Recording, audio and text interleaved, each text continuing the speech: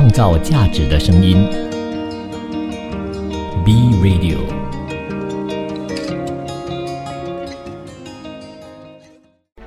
从在地走向国际，从新视角观望世界，从吉隆坡看天下。从在地走向国际，从新视角观望世界，从吉隆坡看天下。Hello， 你好，欢迎收听从吉隆坡看天下，我是 Kim 碧琴。首先我们来看看各国最新的财经数据，先锁定欧元区。那欧盟统计局在11月30日的时候呢，就有公布了一个初步统计数据，就有显示到欧元区11月的通胀率按年率计算呢是 10%， 是比10月通胀率呢略有下降一些。11月欧元区能源价格同比上涨 34.9%， 低于10月份的 41.5%， 是推升当月通胀的主因。另外呢，食品和烟酒价格上涨 13.6%， 非能源类工业产品价格上涨 6.1%， 服务价格上涨 4.2%。当月呢，剔除了能源、食品还有烟酒价格的核心通胀率则是 5.0%。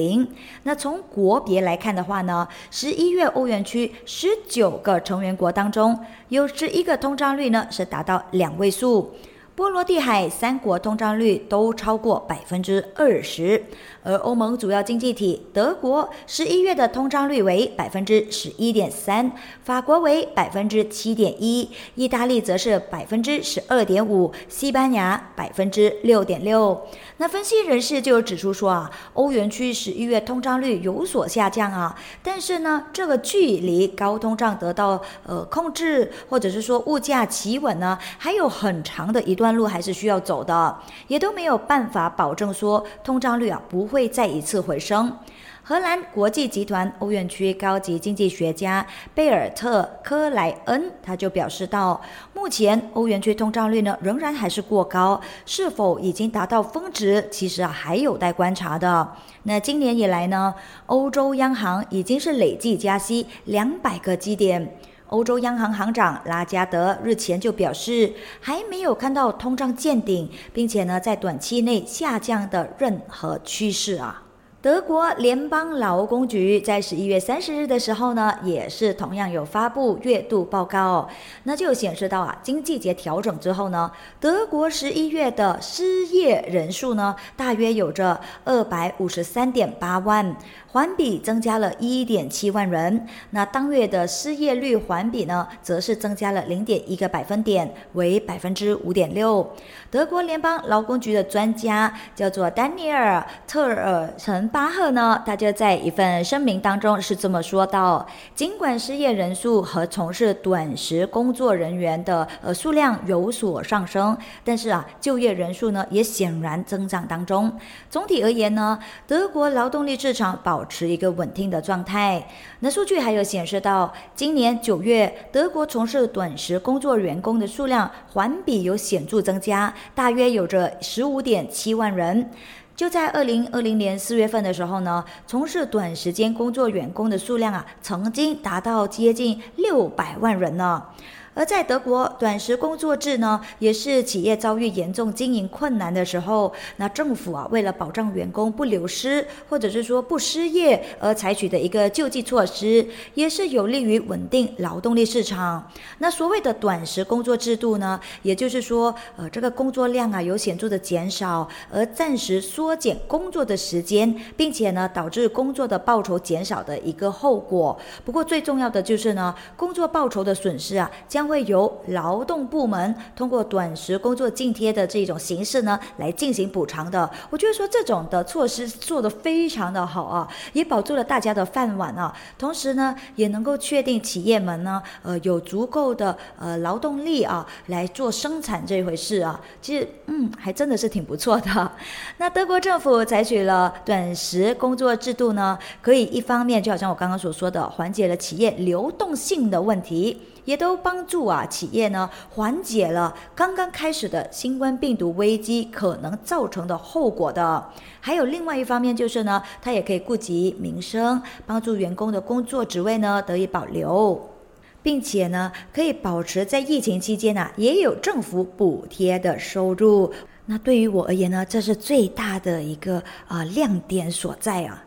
再看看台湾的部分，那台湾官方在星期二呢就公布了下修经济展望的预测。那虽然说隔离以及出入境等等的各项疫情管控呢已经是多数有所松绑了那么内需的消费呢也有望可以持续复苏。然而呢，全球需求降温，预料令到明年的出口将会陷入衰退，让整体的经济增长呢势必要进入一个下行的周期了。那根据主计总处最新经济的预测呢，2022年全年经济增长率将会从 3.76% 下修至 3.06%， 2023年则是从 3.05% 下修至 2.75%， 势必也将会创下2016年以来的最低。台湾主计总处综合统计处长呢叫做蔡玉泰，他在记者会上面就指出说，明年经济增长预测下修，主要的原因呢也就是因为出口增长是有所下滑那么民间的投资增长力道呢也是有所放缓的，就恐怕呢将会从今年的第4季延续到明年，因此呢支撑的阻力呢将会来自于民间的消费。而在物价方面呢，今年全年消费者价格指数 CPI 年增率预测值将会从 2.92% 微幅调升至 2.94%， 势必也都创下了2008年以来的最高。明年预估值从 1.72% 呢上修至 1.86%。而台湾的官方也有提到一点，就是说尽管明年的物价涨势是有所减缓那么汇率贬值呢带动明年 CPI 预测上调。台湾华侨永恒银行经济学家王浩庭表示，尽管松绑防疫政策和边境管制有利于经济增长，但是呢国际需求放缓以及美中紧张关系让到出口展望雪上加霜。另外，台湾官方也都公布了第3季经济是比上一年同期增长 4.01%， 略低于之前公布的概估值 4.1%。 那对于今年到明年的逐季表现，低谷可能落在明年的第1季度。我们再看看制造业的部分了。东盟制造业增长在11月份的时候呢是再度的放缓显示到呢营运环境呢只有稍微的一些的改善。那其中新加坡的制造业放缓的趋势呢预计将会持续到明年的上半年。明年全年的增长呢将会介于 0% 至 2%。 标普全球12月1日发布的东盟制造业采购经理指数 PMI 报告当中就指出说，11月的 PMI 是达到了 50.7， 比10月份 51.6 呢来的还要低。那虽然指数仍然还是高于关键的50的水平，可是呢却是东盟制造业增长自3月以来最低的一次了。那报告评估的东盟成员国当中呢，有4个营运环境在11月是得以改善。新加坡的表现呢仍然还是最佳的， PMI 保持在56，和10月份是相同，但是呢扩张的步伐仍然还是比今年初来得缓慢。而菲律宾、泰国以及印尼呢也是其他3个有改善的国家。报告也有说到11月份需求疲弱是 PMI 数据欠佳的部分原因，导致工厂订单以及就业下跌，而投入库存的减少呢也拖累了 PMI 的数据。 PMI 在50以上呢其实就是意味着这个制造业是处于一个扩张的状态而50以下呢则是反映出了萎缩的状态。新加坡兴业银行呢，其实在早前呢就发布了另外一份报告，是认为说新加坡的制造业产值在10月萎缩 0.8%， 预报了第4季度整体这个经济萎靡的情况啊。那由于全球贸易需求是有所放缓嘛，那么中国也都再一次的封城、管控冠病疫情的消息，以及发达还有发展中经济体的利率高企呢，都是拖累了新加坡外向型领域，当中就包括了电子以及化学工业。而世界第2大经济体中国的制造业以及服务业的活动呢，在11月份呢也是进一步的萎缩啊。创纪录的冠病感染数据呢，也引发了广泛的人员流动限制措施，也都进一步损害了脆弱的经济前景。那到底数据又会是呈现如何的状态呢？下一节回来再为大家分享。欢迎你继续留守着创造价值的声音 B Radio， 创造价值的声音 B Radio。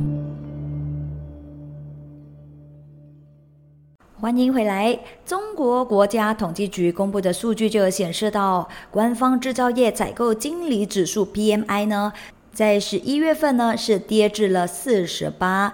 是4月份以来最低，同时呢也都低于接受彭博调查经济学家预估的49。衡量建筑以及服务业活动的非制造业 PMI 从10月份的 48.7 降至了 46.7， 也低于普遍预期的48。而数字低于50的话呢，就表明说有萎缩的现象，而高于50呢，则是表明扩张的现象。在疫情蔓延至全国所有省份的情况下呢，严格的防疫措施给到经济呢，肯定是造成了很大的伤害的。广州以及北京等等的大城市呢，最近这几个星期也实施了限制人员流动的措施，而这些严厉的措施呢，甚至是在几个城市呢，也都引发了抗议的活动。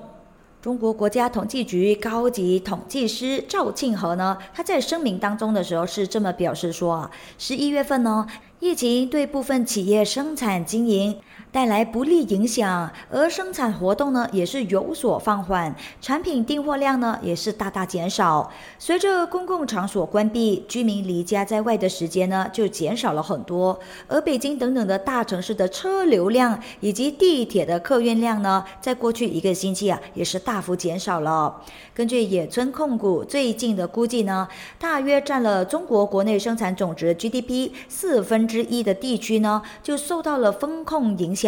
这也高于该机构在今年4月录得的 21% 的前高点呢。那我们换个稍微比较令人兴奋的一些消息不晓得大家知不知道哪里一个国家呢，现在目前是成为了全球最大汇款接收国呢？答案原来就在亚洲地区，它是印度。那印度裔海外移民今年汇回该国的资金增量呢，是有望能够再一次的创下纪录进而呢也可以提振该国的财政状况的。那当然就好像我刚刚所说一样印度呢也是有望能够继续保持他们作为全球最大汇款接收国的地位的。与发达国家的移民的资金回流，增加了该国的资金净流入。那根据世界银行在星期3发布的一份报告呢，今年流向印度的资金汇款将会同比增长 12%， 达到了1000亿美元。资金净流入量呢，也远远领先于墨西哥以及菲律宾等等的国家。报告有说到，居住在美国啦、英国啦，或者是新加坡等等的这些发达国家的印度移民呢，正在向该国汇入是比以往更大量的资金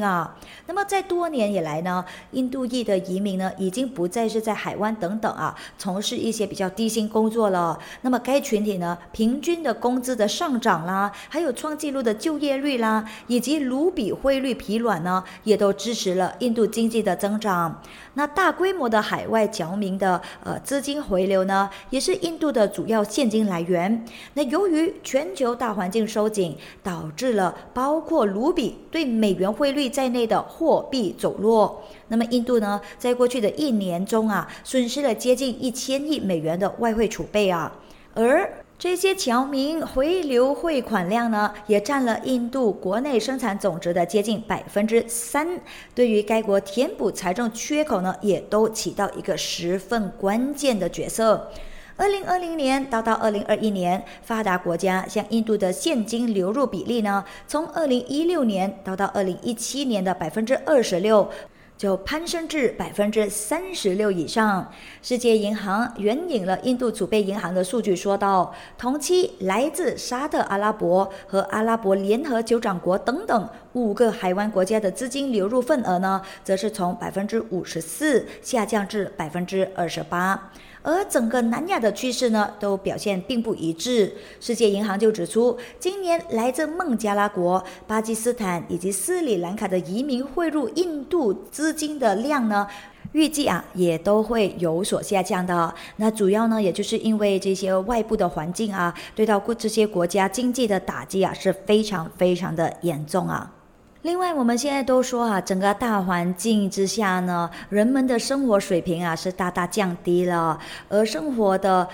成本呢，就是一直都在往上爬。那么到底目前哪里一国是全球生活最贵的城市呢？而为什么又会导致那么的贵呢？会不会是你现在所属的那个城市呢？一起来听一下经济学人智库就发布了一个全球生活成本报告，就显示到全球172个主要城市的生活成本呢，其实在过去的一年平均就飙升了8.1%，而纽约以及邻国新加坡并列全球生活成本最高的城市。经济学人智库全球生活成本主管杜特呢，他就表示说乌克兰战争、西方对俄罗斯的制裁以及中国的防疫清零政策呢，都造成了供应链的问题，再加上利率上升以及汇率变动，也导致了一场全球生活成本危机。那大家看到这一些影响就反映了在今年的众多的指数当中了。而他们调查涵盖的172个城市平均物价涨幅，也是经济学人智库拥有数字数据20年以来的最强的水平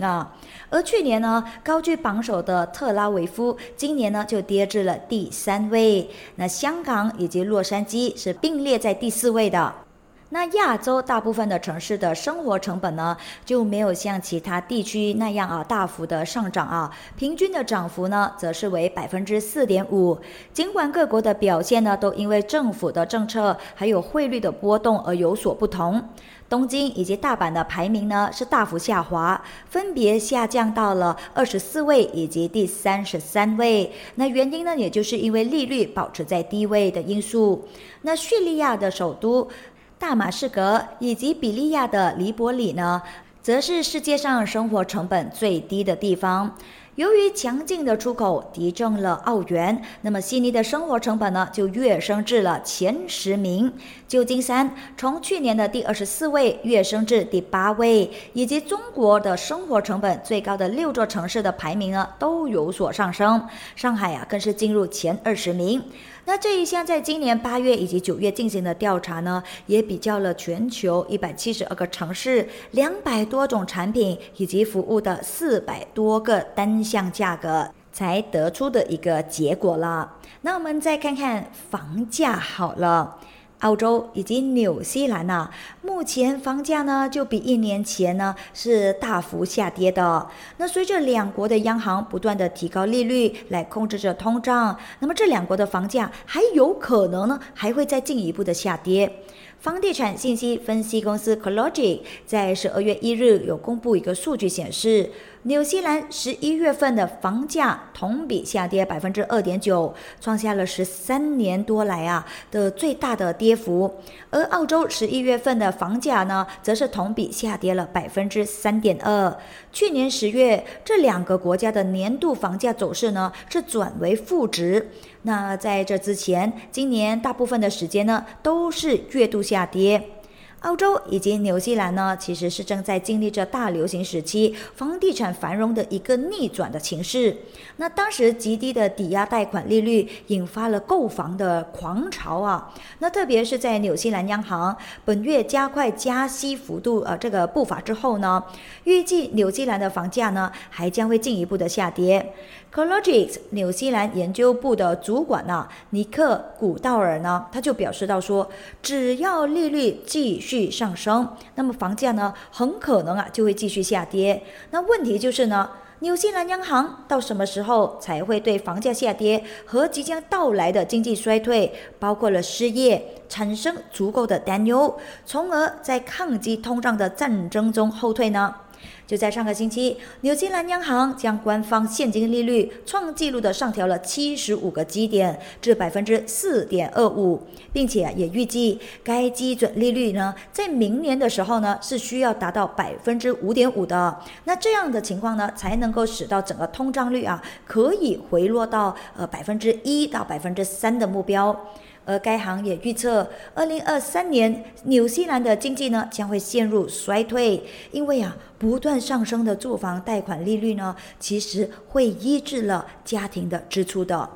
我们先休息一下，进入一段资讯之后呢，还有更多的非常丰富的内容要和大家分享的，当中就包括了说，俄罗斯现在准备要推出全球首个国家级加密货币交易所的消息。欢迎你继续留守着创造价值的声音 Be Radio， 创造价值的声音 Be Radio。欢迎你继续留守着从吉隆坡看天下。你好，我是主持人 Kim 碧琴。在这一小节，我们就来看看衣食住行这个行的这一环了。大家都知道，在韩国呢也发生了一些卡车司机罢工的消息嘛。那当时呢，总统尹锡悦呢就有发布了一个开工令就命令这些罢工司机呢，在立法者根据要求审议法案之前呢，必须得要重返到这个工作的岗位的。可是呢，好像并没有什么样的效果韩国政府在星期三呢，未能和罢工的卡车司机达成协议，那么这些司机呢，就无视了重返工作岗位的命令。人们对汽油短缺以及食品杂货价格上涨造成进一步经济损害的担忧呢，是越来就越重了。韩国交通部的代表就说到政府其实是不会改变立场的。韩国政府呢就告诉代表25000名的罢工司机的工会，在立法会根据要求审议法案之前呢，他们必须要重返这个工作岗位就在星期二呢，韩国政府对水泥行业的2500名的司机下达了开工的命令，要求他们重返回工作岗位，否则呢将会面临着处罚。而韩国货运卡车司机团结工会就表示说，应该重返工作岗位的呢是政府和议会。而该工会呢也有提到，议会和执政党应该立即撤回把货运工人的基本权利呢作为人质的开工令，并且呢进行一场的真诚的对话。根据了解韩国司机们就因为安全运费制度而发起的罢工，其实也已经是进入了第7天的时间。而这个制度呢，其实是在2020年1月份的时候推出的，目的呢就是想要保障货车司机的最低收入以及一些工作条件，有效的期限呢则是为3年。那工会就要求韩国政府呢永久实施安全运费制度，并且呢要扩大这个适用范围。那么韩国政府呢就同意将该这个制度呢延长3年，但是呢就拒绝了其他的要求。韩国交通部就有提到说，就在星期三的时候呢，在全国16个地区大约有着7000人举行了罢工。而这一次的罢工呢，是不到6个月来的第2次卡车司机罢工。预计呢，每一天将会造成3000亿韩元，约合2亿2400万美元的损失，并且呢，也会扰乱了韩国的工业活动的。预计呢，韩国明年将会陷入衰退。继续看看车企的消息那根据消费者报告调查结果呢，美国消费者对电动汽车的兴趣呢是正在迅速的增长当中。就在今年，有14%的消费者表示说，愿意在购车的时候呢，考虑纯电动车。在2020年呢，这个比例啊，当时呢，仅只是4%而已啊。那么这个比例呢，也被美国媒体呢视为一个好现象。美国政客就认为，电动化已经是一个不可逆的全球趋势。另外呢，根据数据业者 S&P 全球移动公司的最新报告，特斯拉 Tesla 仍然还是美国最畅销的电动车品牌，但是呢，它的市占率啊，已经是有逐渐缩小的状况了。原因呢，也就是竞争对手推出更多更便宜的车款啊。根据经济日报，该公司的数据就显示 ，Tesla 在美国电动车挂牌量的市占率，截至第三季呢是65%，比去年的71%以及2020年的79%呢来得还要低。那该公司预期，特斯拉在2025年前呢市占率仅将会剩下不到20%，原因就是因为电动车款的数量呢将会从目前的48款将会成长到159款，琳琅满目的选择，所以呢，消费者肯定会货比三家，然后再看看哪里一款是自己最爱的咯。那 Tesla 在美国的市占率下滑呢，其实也都并不会让人感到意外的，但是呢，下降的速度是如此的快呢，就已经是成为 Tesla 投资人的隐忧。毕竟呢，马斯克近期就会把他的重心是放在刚刚入主的社群媒体平台 Twitter 上面嘛。而特斯拉的股价呢，就好像我昨天刚刚所和大家分享的一样，股价在今年来呢就已经接近了腰斩了。那根据报道呢 ，S&P 全球移动公司说到 ，Tesla 在美国的领先地位受到$5万以下纯电动车的摇动，这是 Tesla 还没有彻底耕耘的领域。那 Tesla 基本款 Model 3的起价售价呢是$4.82万，但是选配过后价格呢也是常常超出这个水准的。确实企业们呢都陆陆续续呢会面临着一个问题的，那就是竞争对手越来越多。那 Tesla 呢也面对着斯柯达的挑战了。大众汽车集团旗下斯柯达品牌的 CEO 叫做克劳斯·哲莫他就表示说呢，斯柯达将会在2026年之前呢，将会推出3款新的电动车型，比原计划呢更是提前了4年的时间，将使到他们的电动车型的占比呢，在2030年达到70%。哲莫还有透露一点，就是说呢，其实后续还会有更多的车型出现的，而且呢，公司将会把计划的绝大部分投资用在这一些的新车型上。他们也将会在2026年前呢，为电动汽车投资56亿欧元，比他们1年前的计划更是多出了大约80%那么多。那目前呢 Enya 就是斯柯达唯一的一种纯电动车型使用的呢就是大众汽车集团纯电动平台 MEB。 根据了解呢，大众 ID.4 SUV 也都是基于 MEB 平台所打造的。就在今年8月份呢，斯柯达预告了纯电动概念车 Vision 7S， 也是他们产品组合当中的最高端的产品。哲莫呢也是在8月份的时候向大家表示到，斯柯达另外2款的新纯电动车型呢，将会是一款小型汽车以及另外一款的紧凑型跨界车。其中小型电动车预计将会被称之为 L-Roc， 那价格呢也将会低于25,000欧元，将会和大众的 ID.2 以及 Cupra Level一起在西班牙制造。那今年7月1日，泽莫呢也正式接替了Thomas Schaffer 的职位，成为了斯柯达首席执行官。那 Schaffer 呢则是担任大众品牌首席执行官。而原本担任着大众品牌首席执行官的 Ralph Brestetter 呢，在8月起就正式担任了大众汽车集团中国的 CEO。那就在去年的9月份的时候呢 Schaffer 也曾经透露，该公司未来呢将会专注于纯电动汽车，而不再是生产 PHEV 的车型。那对于车队来说 PHEV 车型呢很重要，因此呢公司推出了 PHEV 版的明锐以及速派，但是呢其他车型将不会有 PHEV 版。那这种车型对公司来说没有意义了，那公司的未来呢将会属于纯电动汽车。再看看本田 Honda Motors 公司就宣布了，将会从2024年开始呢，该公司将会在位于美国俄亥俄州马里斯维尔的性能制造中心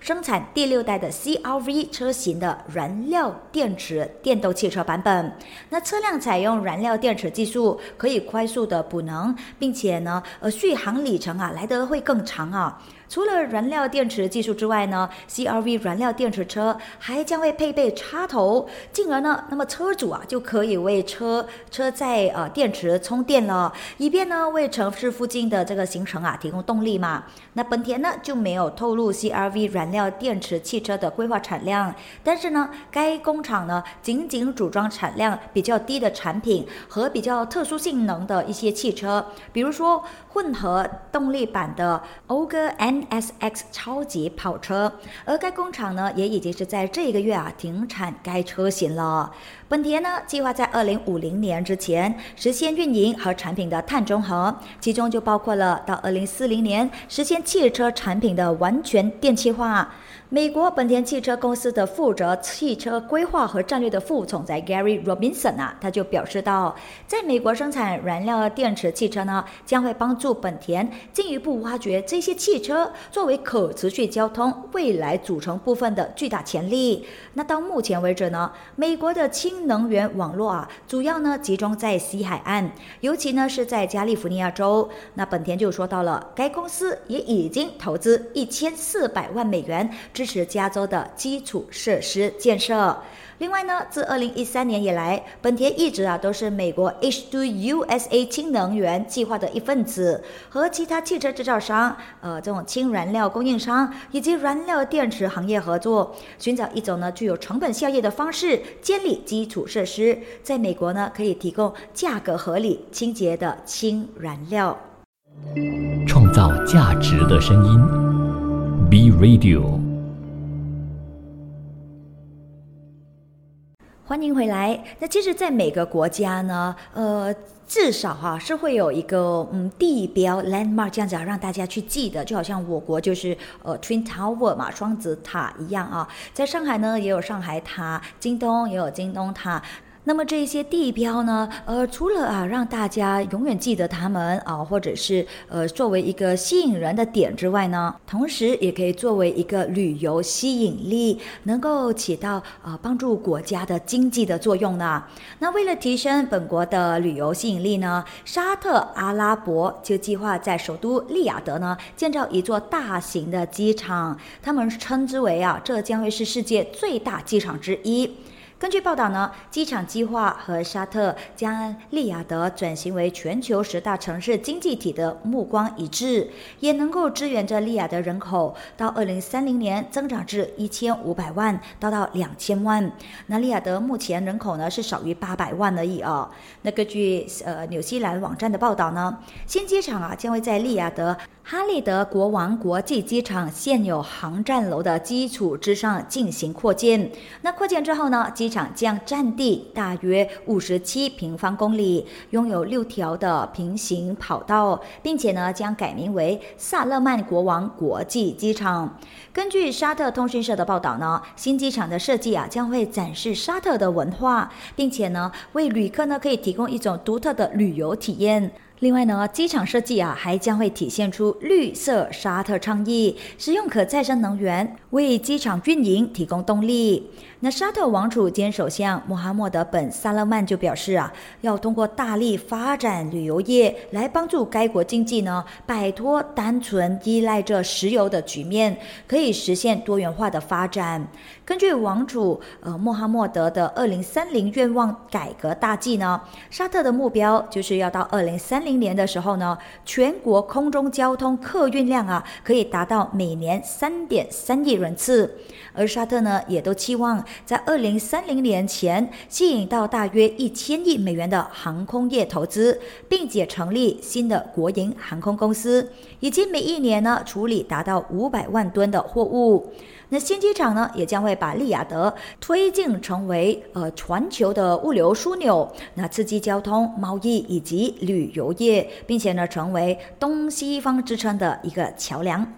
转个焦点，一起来看看债券的消息。根据一份文件显示呢，软银 SoftBank 集团通过发行7年期的债券呢，筹集了3850亿日元，约合28.2亿美元，票面利率呢为 2.84%， 高于该公司1月份向散户出售的5500亿日元7年期次级债券的 2.48% 的票息。那这是软银集团今年第2次向日本散户投资者发行债券。根据消息雷诺公司以及乐天集团的信用卡子公司最早呢也将会在这一个星期出售这一类的债券，再加上呢软银的发行，这也将会使到日本零售债券呢今年的发行量达到至少是3年来的最高水平。软银在日本呢就拥有非常强大的品牌知名度嘛，这就意味着呢，在机构投资者对市场风险保持警惕的时候呢，